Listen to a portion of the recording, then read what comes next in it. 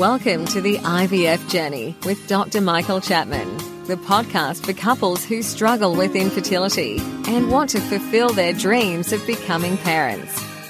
To access previous episodes packed with ideas, solutions and tips that actually work, head over to Dr. Chapman's IVF podcast on iTunes.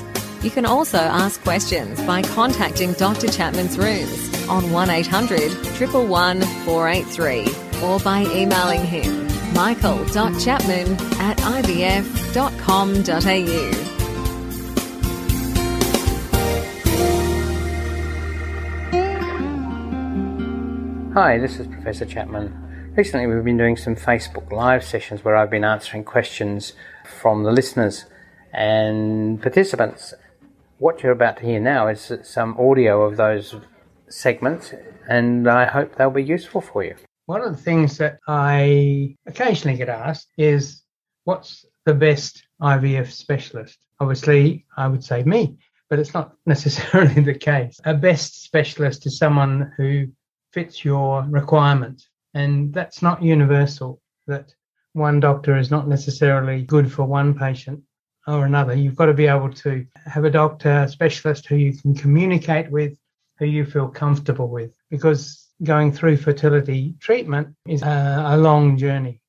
And along that journey, you want someone that you can relate to. I suppose the first thing is to find someone who you can relate to. I don't think there's any best fertility specialist. In terms of basic fertility treatment, there are many doctors out there that can do the same things again and again and again and get reasonable results. When you start to get into situations where things aren't happening, then it is important to find a specialist who is more than just a gynecologist with an interest in infertility. There is in Australia a training program for what we call subspecialists. That sounds a bit derogatory, and sub suggests we're not as good. But in fact, it's highly specialised. So these highly specialised doctors hold a qualification called the Certification in Reproductive Endocrinology and Infertility. You'll see on the end of there a set of letters CREI. And around Australia, there are about 75 of these highly trained, 3 years extra training to their basic gynecological training doctors. That 3 years of extra training extends way beyond just simple IVF. It covers training in genetics, training in male factor problems.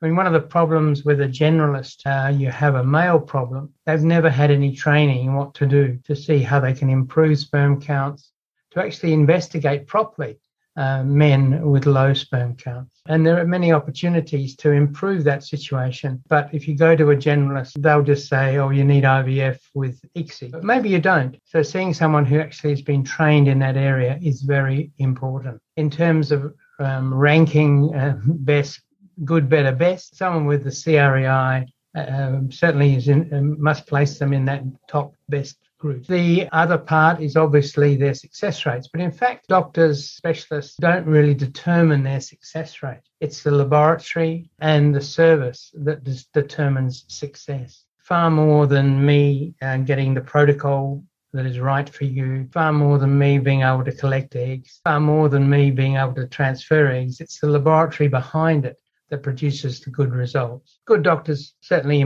the best out of their laboratory, but it ultimately is a laboratory. In terms of consistency, the big clinics do have an advantage over the small clinics. There's no doubt about that. Statistically, that's true. That clinics doing 500 or more cycles do better than those doing 100 or 200 cycles. In terms of best, I also believe that the ultimate goal when a patient comes to me with infertility is for them to go away satisfied. Now, satisfied, obviously, if you get a baby, is great. For many of our patients, particularly those over the age of 40, even with the best, there are going to be a lot of patients who go away without a baby. But that doesn't mean they're not satisfied. They in a good clinic with the best specialist, will go away knowing they've done everything possible to have a baby. Unfortunately, it hasn't been successful. And I certainly get as much satisfaction from patients saying, thank you for the care you've given me. I accept that I'm not going to get pregnant, as much as a crying baby. at the end of the day. Good specialists, the best specialists, certainly care for their patients, whether they're successful or not. And even that's particularly the case in older women. I'm more than comfortable treating women 44, 45 years of age, as long as they're realistic about what they're going into, and ultimately knowing their chances of success are incredibly low. But they and I know that they want in 10 years' time to look back and say they've done everything possible. So what's the best specialist? Well, mostly your GP will know who the local good people are. But even then, I would be specific. If you're talking to your GP about getting a referral, ask for a specialist that's got the subspecialty qualification, the CREI. It's a big start to getting you in the right direction, getting you pregnant as fast as possible. And don't forget that you can access all the previous episodes by going to our website, www.theivfjourney.com, and select IVF Journey podcast from the navigation menu. Thank you for listening to the IVF Journey with Dr. Michael Chapman, the podcast which helps couples negotiate their way through the IVF journey, all the way to parenthood. You can also ask questions by contacting Dr. Chapman's rooms on 1-800-111 483 or by emailing him michael.chapman@ivf.com.au.